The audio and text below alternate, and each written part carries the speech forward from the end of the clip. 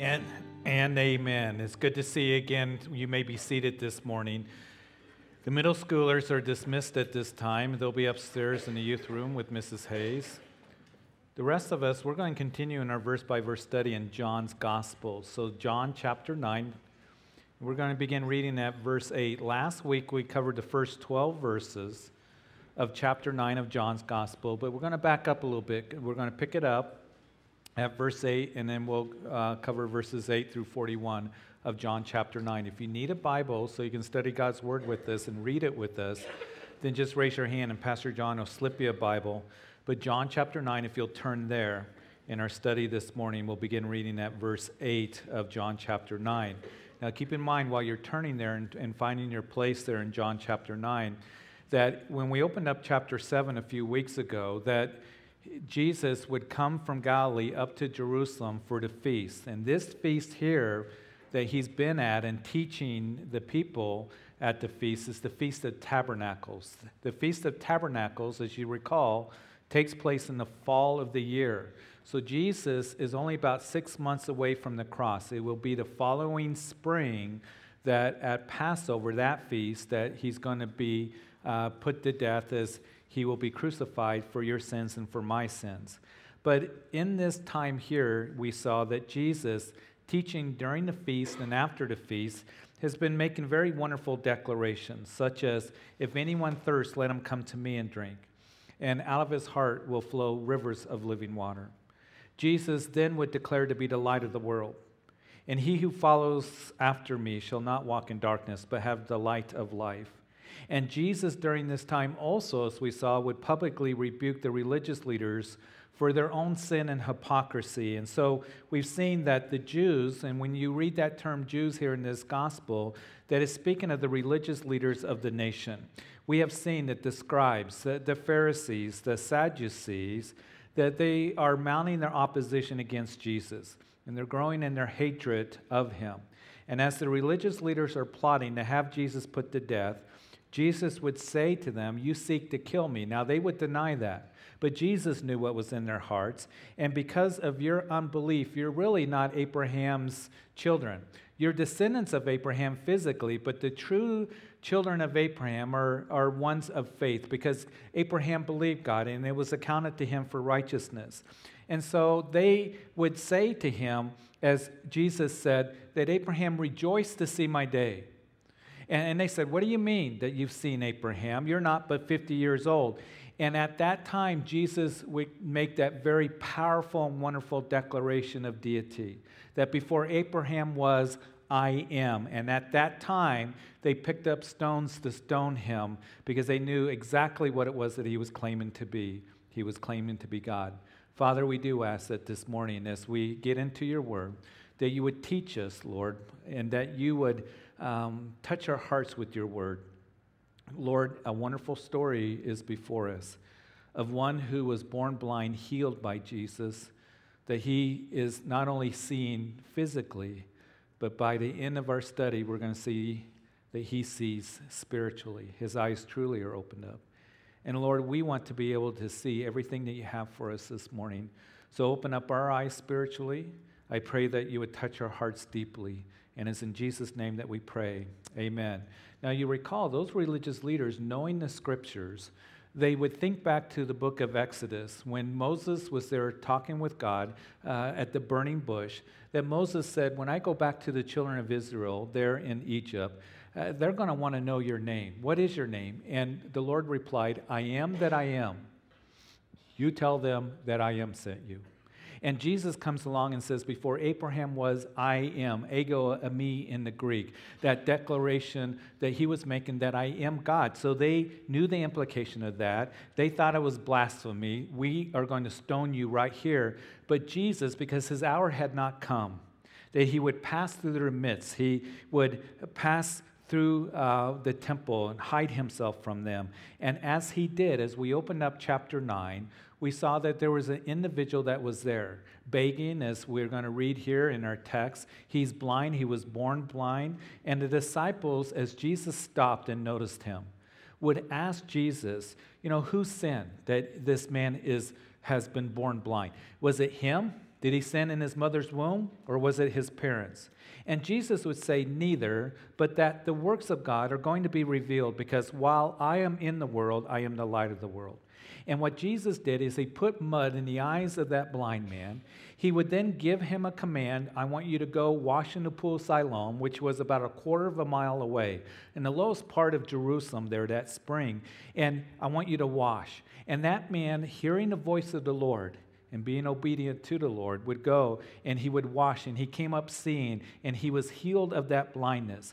And so last week, we talked about quite extensively as we made application. I think it's worth reminding us once again that, first of all, that we see insight concerning suffering. There is suffering and sadness, and there's tragedy and difficulty that comes to us in this fallen world. And when that happens, we don't understand why it happens to us at times. We don't understand why God allows it. In a couple of Wednesdays, we're going to start the book of Job, and we're going to see that Job is going to suffer great loss. And we're going to get some insight to suffering as we go through the book of Job. But we don't understand everything that takes place in our life, and why we go through loss and tragedy at times, why there's sickness and sorrow, and that happens. But Jesus would say that you will have tribulation. He said that, be of good cheer, for I have overcome the world. And it rains on the just and the unjust. And when we're confronted with those things that we don't understand, remember this: fall back on the things that you do understand. And you take to God's word and stand on his promises and rest in his love for you.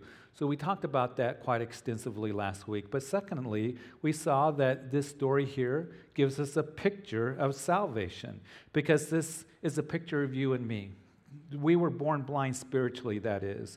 That as we came to the Lord, as he touched our hearts and drew us to himself by the Holy Spirit, we've been washed by the blood of Jesus Christ, and now we see spiritually. But then thirdly, it encourages us also in our sanctification. This man heard the voice of the Lord to go and wash in the pool of Siloam, and he heeded the command of the Lord. He didn't make excuses. He didn't just sit there in his beggarly state and continue in his blindness, but he heard the Lord's voice, and he went and he ended up washing in the pool, and he came up seeing. And you and I, as we read the Word of God, as we read the commands of the Lord and hear the voice of the Lord, the still small voice of the Lord in our lives, it's very important that we are obedient to the Lord. And that as we are obedient to the Lord, we're going to be walking in the light in a lot of areas of our life, because he desires for us to. And we're going to see the Lord working in the most amazing ways. So those are the things that we discussed last week as we open up chapter 9. And so as this man, it comes up seeing, his name's not given to us in this chapter. After he washed in the pool of Siloam, we left off seeing the reaction of the people. And the rest of the chapter now is going to be telling us and talking about, as we read it this morning, the different reactions of the people around this man who was formerly blind to the miracle that has happened. And they can be the same reactions that people have towards you and me as we have our eyes opened up spiritually, as we now see, as we're walking with the Lord, washed in his blood, and as we're washed in the water of the word. And perhaps it will explain why certain people are reacting to you the way that they do. You would think here in this story that the people would be amazed. They would be at awe that this man has received his sight, but that's not the case. And people will not always be amazed, at awe, just receiving you and excited for you when you come to Christ. As you get saved, as you're walking in the newness of life, as you have a new sense of purpose because you belong to Jesus Christ. And so we'll get some insight to that as we continue our study. Let's pick it up, as I said, at verse 8 of John chapter 9. Therefore the neighbors and those who previously had seen that he was blind said, "Is not this he who sat and begged?" And some said, "This is he." Others said, "He is like him." He said, "I am he." So this man, again, we don't know his name, he comes back from the pool seeing. And his sight given to him, something that he'd never had before. And the first people that encounter him are those who are close to him. That is, perhaps neighbors, those who knew him, lived around him. And they're saying, isn't this the man that was blind and begged? Others were saying, well, we don't know for sure. Maybe it's somebody like him, but it really isn't him. And he finally gives the firm answer that it is I. It really is me. I really can see. When salvation comes to you and to me, after we've been washed with the blood of the Lamb, Jesus Christ, those who perhaps are close to us, that live by us, that are friends to us, will react in the same way. They will say, something different is about you. And they may say, something amazing has happened. Something's new about you, because some will see the work that Christ has done in you, opening up your eyes spiritually. And you know the verse, as Paul would write to the Corinthian church in 2 Corinthians chapter 5, verse 17. Therefore, if anyone is in Christ, he is a new creation. Old things have passed away. Behold, all things have become new. You're not thinking the way that you used to think, all worldly. You're not behaving the way that you used to behave. Again, in the former lust, as Paul would write to that church. And you're not speaking the same way that you spoke before, because your eyes and your heart have been touched in deeply by Jesus. You're a new creation in Jesus Christ. So some will say that, oh man, there's something different about you. Something amazing has happened. Something new has happened. But there are also others that will begin to be confused about you as well. They'll say, is this really you? Have you really changed? Have your eyes really been opened up? You know, they know that something has happened, but they're a bit confused about you as they see the reality of Jesus Christ being worked out in you. And so they notice here that this man's eyes have been opened up. And let's continue in verse 10. Therefore they said to him, how were your eyes opened? And he answered and said, a man called Jesus made clay and anointed my eyes and said to me, go to the pool of Siloam and wash. So I went and washed, and I received sight. And then they said to him, where is he? And he said, I do not know. So they're asking him, how were your eyes opened up? And we will continue to see the reaction of others, including the Pharisees. And listen, the reaction and the focus is on how. How were your eyes opened up? Keep that in the back of your mind as we continue through this chapter. We're going to see that this man who was healed by Jesus is going to focus on him, Jesus. You see, as you come to salvation, people will notice the change that is in you, that you truly are a new creation in Christ. They don't understand it, and they'll begin to ask you, how is it that you behave differently? How is it that you're taught differently? How is it that there's something new about you? How is it that you have a sense of peace that's in your heart? How is it that you have joy? How is it that you have this wisdom? And they ask, how? What's the procedure? What's the method? What is the religion? And that's what people will say to you and me. And the answer that we know is what is the true answer is it's not how, it's him. It's a personal relationship with Jesus Christ. It's being touched by the true and the living God who has truly made us alive and opened our eyes spiritually. It's him, and that's what this man is going to continue to say. And we're going to see the Pharisees, they're going to be drilling this man now as he's brought before the religious leaders, and they're saying, how is it, and how did he do this? And this man is going, it's Jesus. This man, Jesus. And his understanding of Jesus will grow as we continue through the chapter. But in verse 13, they brought him who formerly was blind to the Pharisees. Now it was a Sabbath when Jesus made the clay and opened his eyes. And then the Pharisees also asked him again how he had received his sight.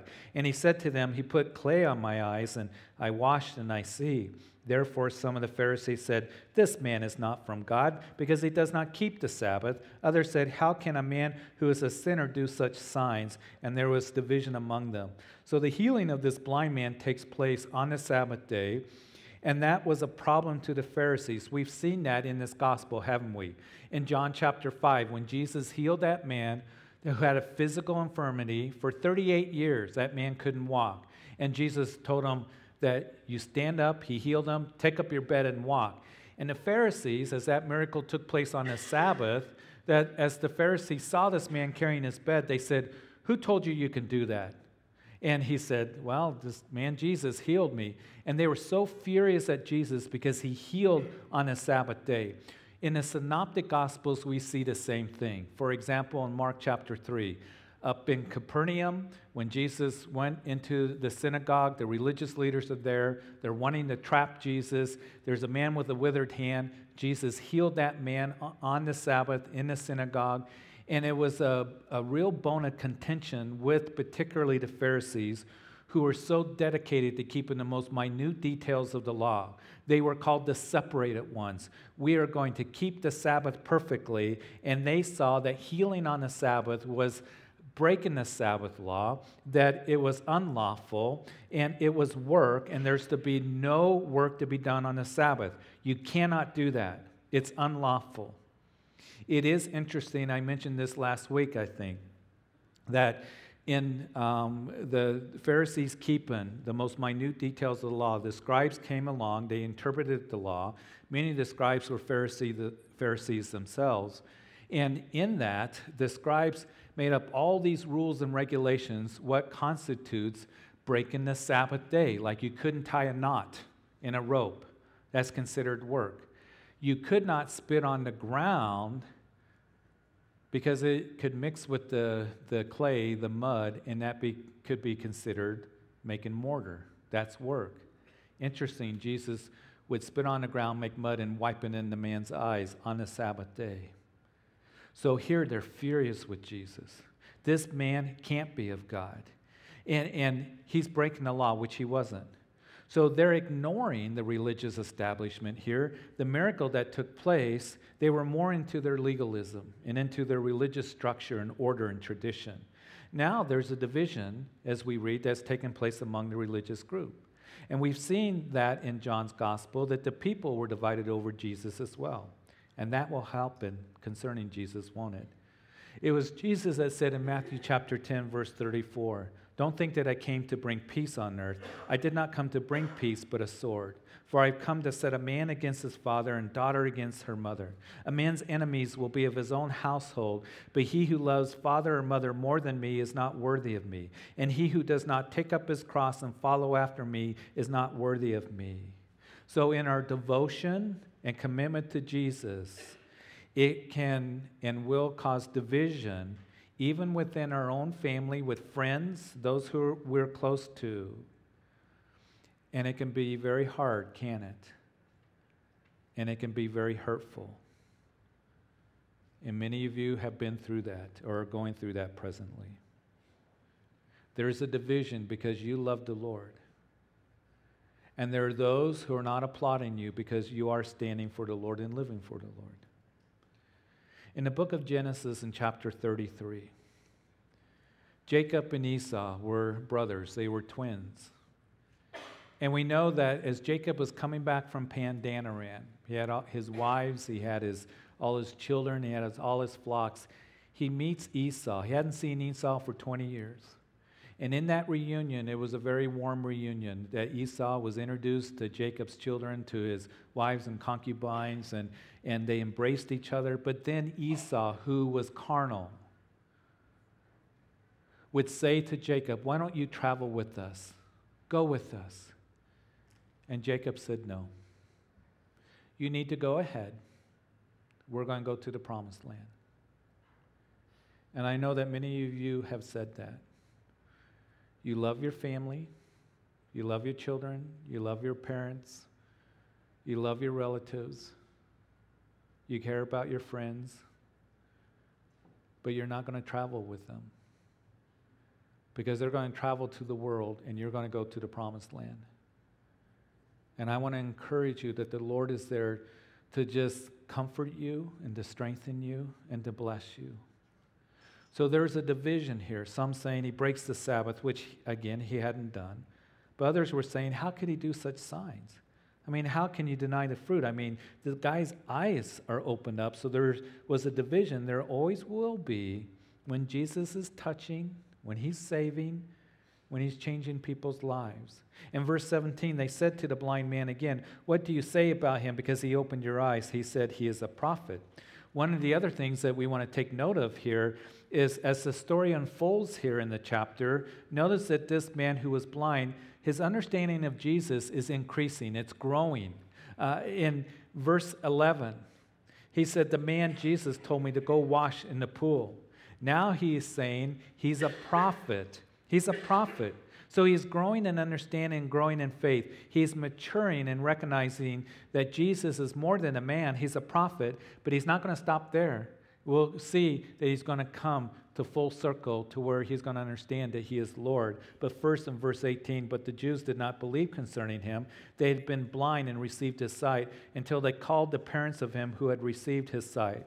So the first group of people that we saw reacting to the miracle were the ones who were close to this man, neighbors, friends, and they're debating about him.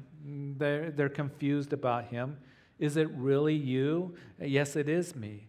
And then there's the religious leaders that are angry at him, not believing that he had really been blind and that he had been healed. And now thirdly, they bring in the family, his parents, verse 19.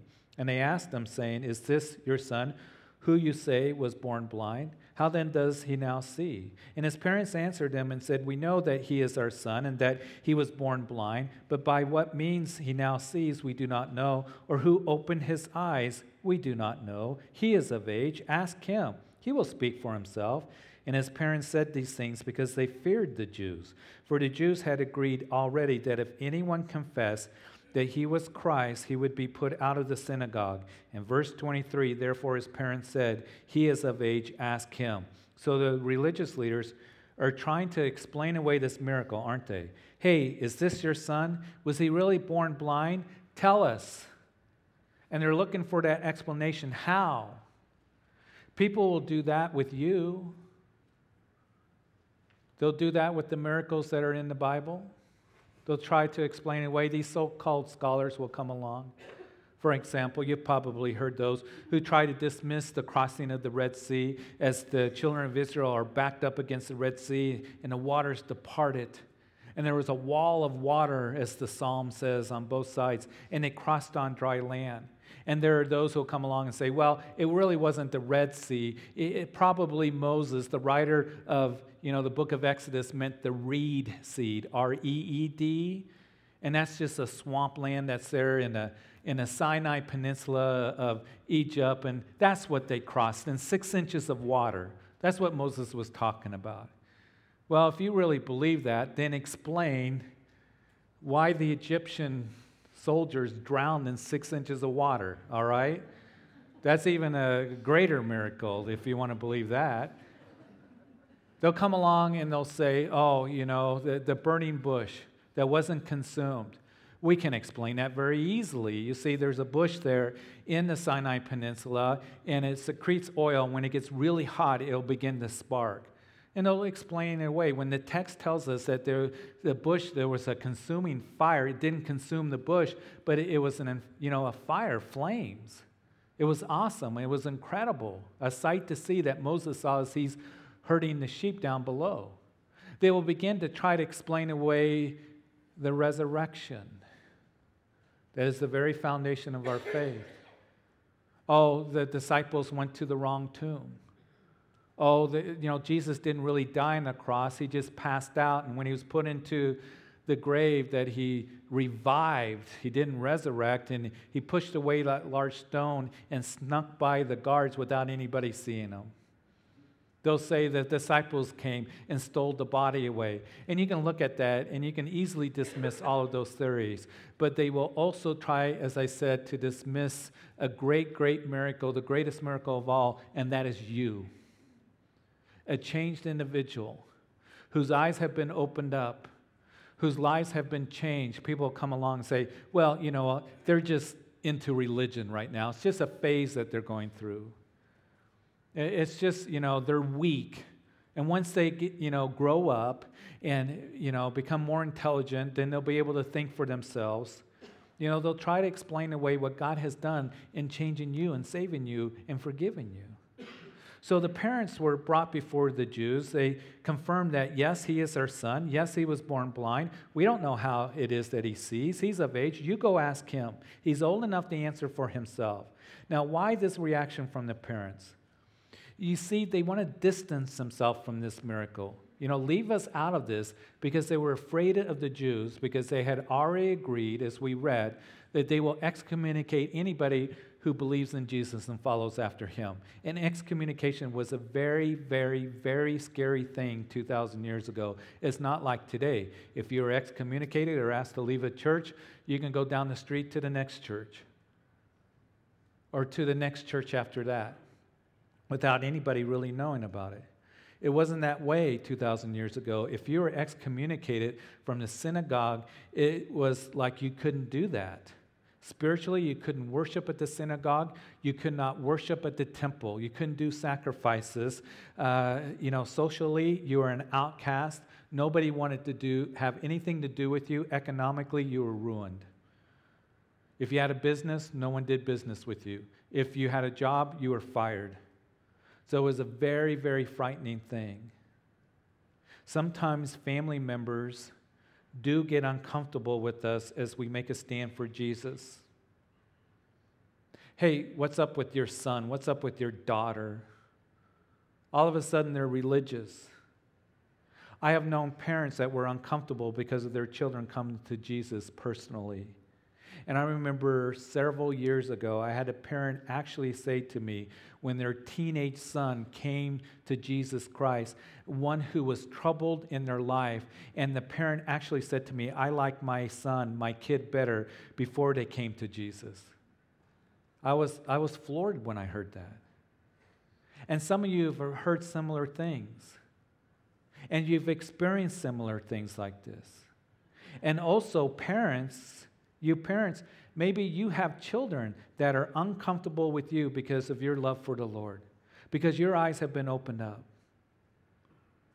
But you stand fast for the Lord, and you continue to grow in His love. So here are these parents, they want to distance themselves. You go ask him. And they did this out of fear of the Jews. In verse 24, so they again called the man who was blind and said to him, give God the glory. We know that this man is a sinner. He answered and said, whether he is a sinner or not, I do not know. One thing I know, that though I was blind, now I see. I don't know what your beef is with this Jesus. I don't understand everything about him myself right now. But one thing that I know, listen and underlined it, verse 25. I was blind, but now I see. He's touched my life. He's changed my heart. He's opened up my eyes. And that's a testimony that every single one of us can have, especially for those who are confused about us or come against us. I was touched by Jesus, and I was blind, but now I see. In verse 26, then they said to him again, what did he do to you? How did he open your eyes? And he answered them, I told you already, and you did not listen. Why do you want to hear it again? Do you also want to become his disciples? You're not listening. You want to hear it again?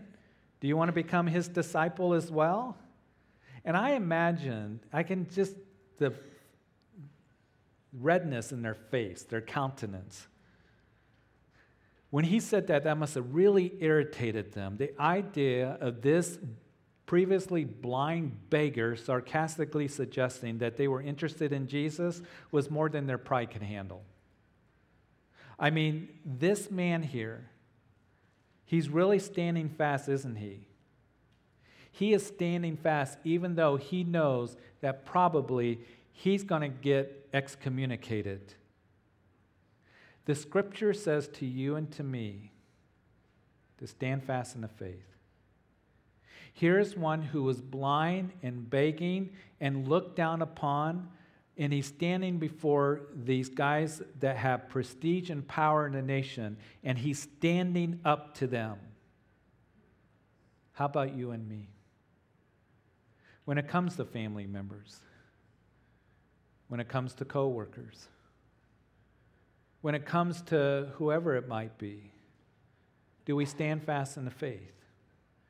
And as we've been going through the book of Esther, that's one of the things that I've brought out a couple of times, that Esther, at one time, there was a time where she had to reveal her identity and put her life on the line to save her people. to go before the king. And there's going to be that time in all of our lives as Christians that your faith is going to be tested. And you're going to have to make a decision whether you're going to stand fast in the faith. I am not going to go with you guys after work to the place and hang out at the bars and drink and party or whatever. I'm not going to go and watch these things. I'm not going to participate in that because I am a Christian and I love the Lord. I'm going to go home. I'm going to get my family and we're going to go to Wednesday night service. And they might think that you're a freak, but you can just tell them you're a Jesus freak. And I love the Lord, and I stand fast for Him, and I am not going to travel with you, and I am going to learn of Him, and I'm going to be refreshed and renewed and comforted and blessed because I follow Him. Do you stand fast in the faith, or do you waver? Do you compromise? Do you cave in? This man didn't, and he isn't. Verse 28, they reviled him and said, "You are his disciple, but we are Moses' disciples. We know that God spoke to Moses. As for this fellow, we do not know where he is from." And the man answered and said to them, "Why, this is a marvelous thing that you do not know where he is from, yet he has opened my eyes. Now we know that God does not hear sinners, but if anyone is a worshiper of God and does his will, he hears him. And since the world began, it has been unheard of that anyone opened the eyes of one who was born blind. If this man were not from God, he could do nothing." Again, we see that when the religious leaders cannot explain the works of Jesus, they begin to ridicule. They begin to revile this man. We're Moses' disciples. We don't know where this man came from. And this blind man, or previously blind man, he amazes me. His wisdom, his boldness. He says it's a marvelous thing. You don't know where he comes from.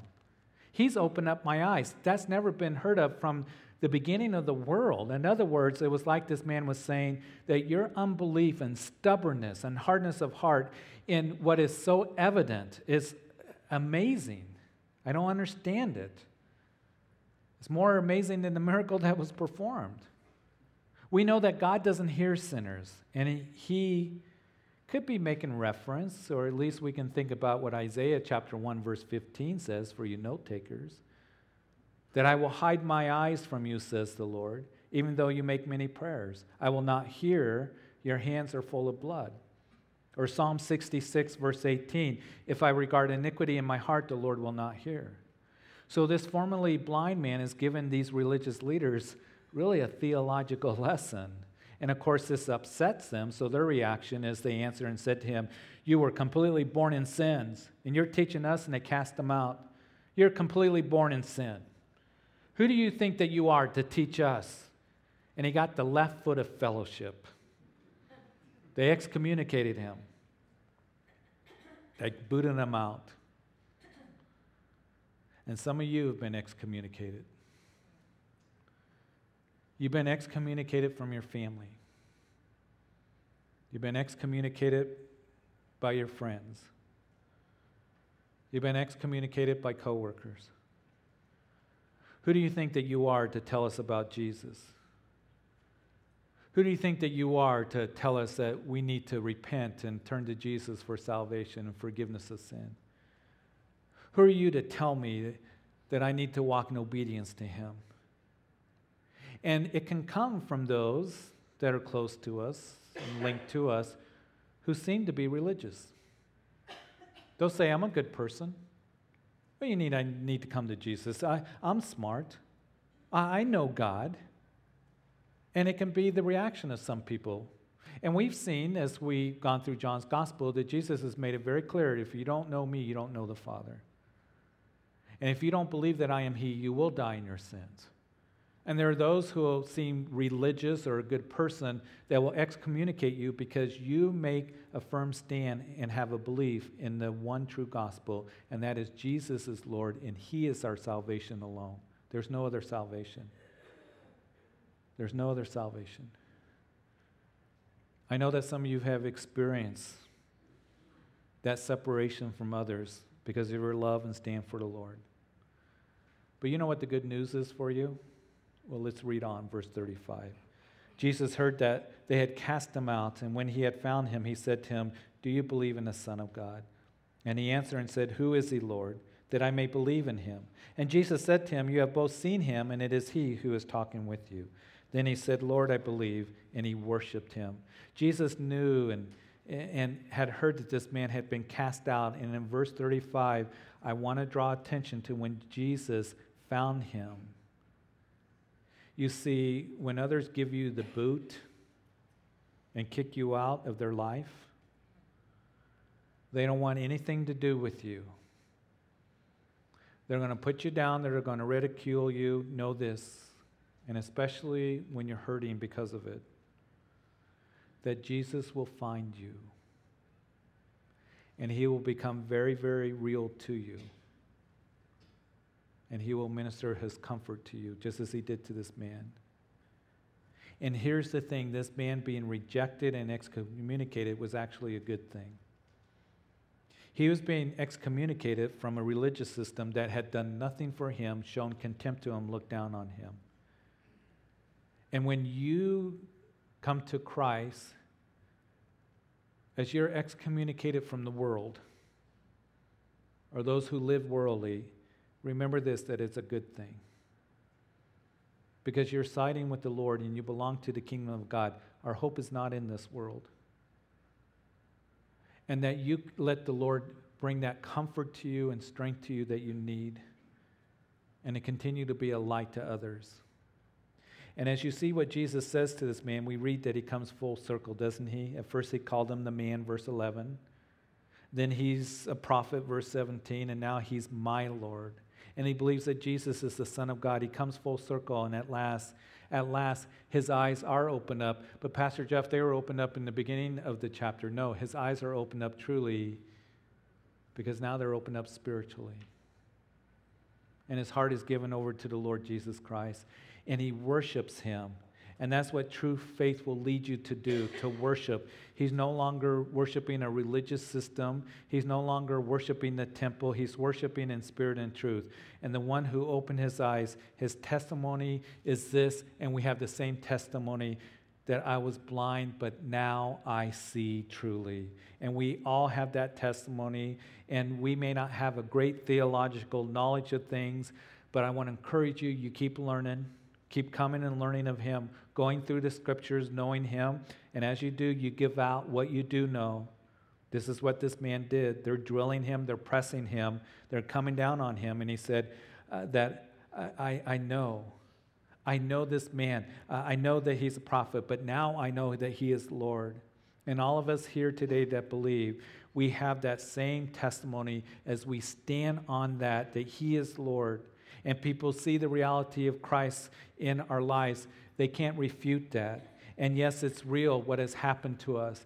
And now I can see spiritually, and he has changed my heart. And Lord, I believe in you, and I worship you now.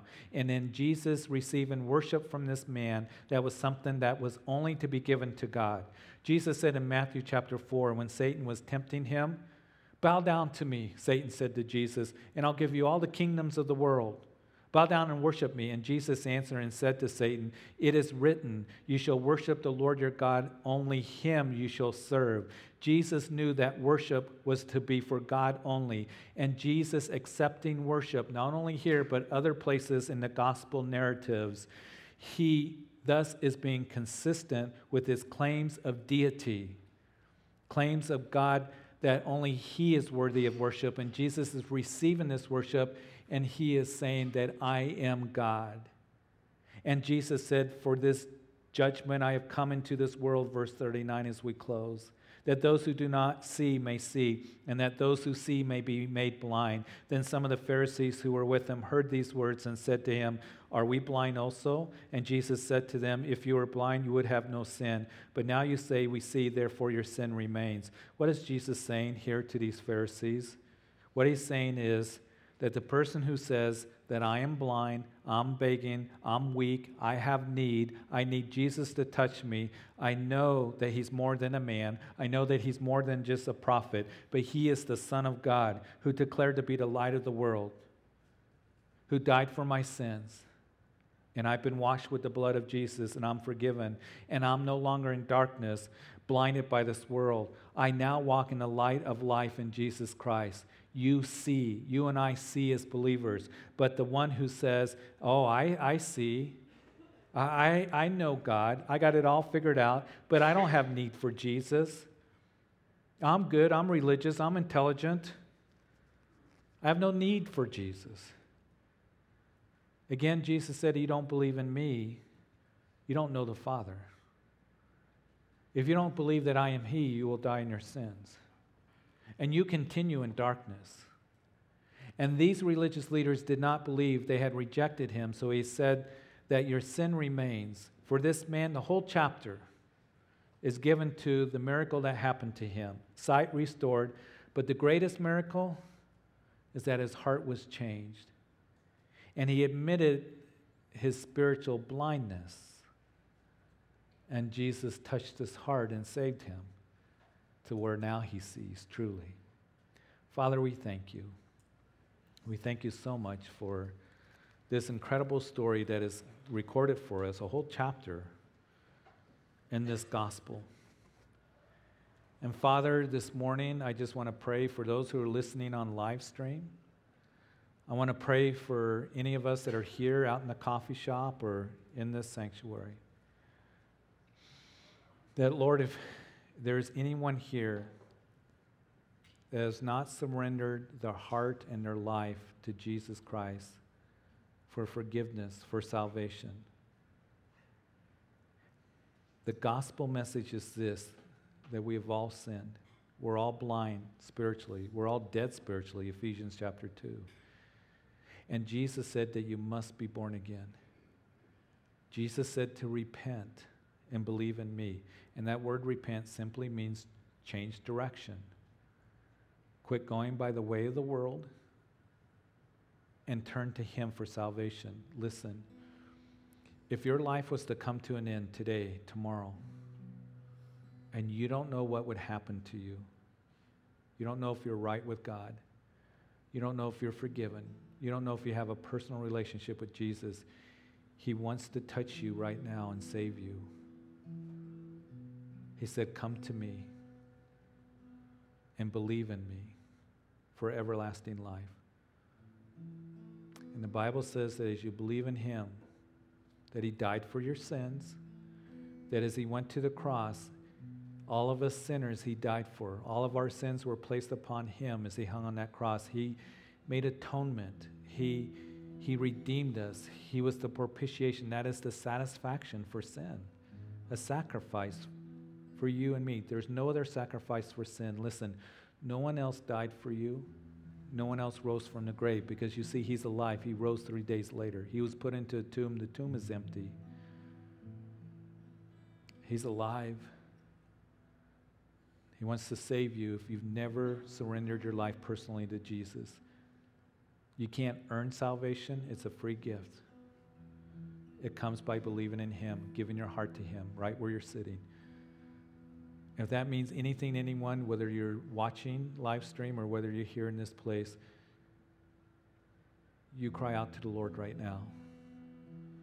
You pray, Jesus, I confess that I am a sinner. I believe in my heart that you are Lord, who died for my sins. And I ask that you would forgive me. And I believe that you rose from the grave and you're alive. And Lord, you're touching my heart right now. And I ask that you would be my personal Lord and Savior. Open my eyes spiritually. Change my heart deeply. And Lord, help me to live for you all the days of my life. Thank you for hearing my prayer. In Jesus' name. Listen, if any of you prayed that prayer, I want you to do something. I want you to put your hand up and put it back down, even if you're out in the sanctuary. We give this opportunity for you to come to Christ. Anybody at this service at this time, just put your hand up, put it back down. Don't have to be afraid. Raising your hand doesn't save you, but you're saying that I am making a stand, just as this blind man did, that I believe in you, Lord. I've made a decision for Jesus. Anybody at all here in this sanctuary, we want to pray for you. God bless you. I see you over at the right. Anybody else at all? If you're out in the sanctuary, we have pastors, people that minister to you. Anybody else? We're not going to prolong this. All right. And right now, we're almost done. I know it's getting late and it's lunchtime, but one more thing. While our eyes are closed right now and we're just being respectful of others, maybe you're here and maybe the Lord's been speaking to you about standing fast in the faith. Being obedient to the Lord as this man heard the command of the Lord and came up seeing, and then standing firm in the faith. And maybe there's been compromise in your life. Maybe that at work you're afraid to really stand for the Lord or do what's right or stay away from traveling with those who are going to the world and worldly pleasures. Maybe there's been that kind of thing. Maybe you've been afraid to stand up to your family. I want to pray for you. That, Lord, that you would help all of us just to stand fast in the faith. And to others that are around us. And we know that they may not applaud us. They may revile us. But, Lord, we belong to you and we want to be faithful to you. Lord, help us to do that. And, Father, I pray you strengthen everyone here that is in this place. And, Lord, that we would leave this place knowing that you travel with us. Strengthen everyone. Help us to be a light and to stand fast in the faith. So, Lord, we do thank you for this time that we've had this morning. Bless everyone's day and week. Fill us with your love. Fill us with your spirit. Fill us with your wisdom. Direct us and guide us in everything. And it's in Jesus' name that we pray. And all of God's people said, Amen, amen, and amen. God is good. Why don't you stand with us?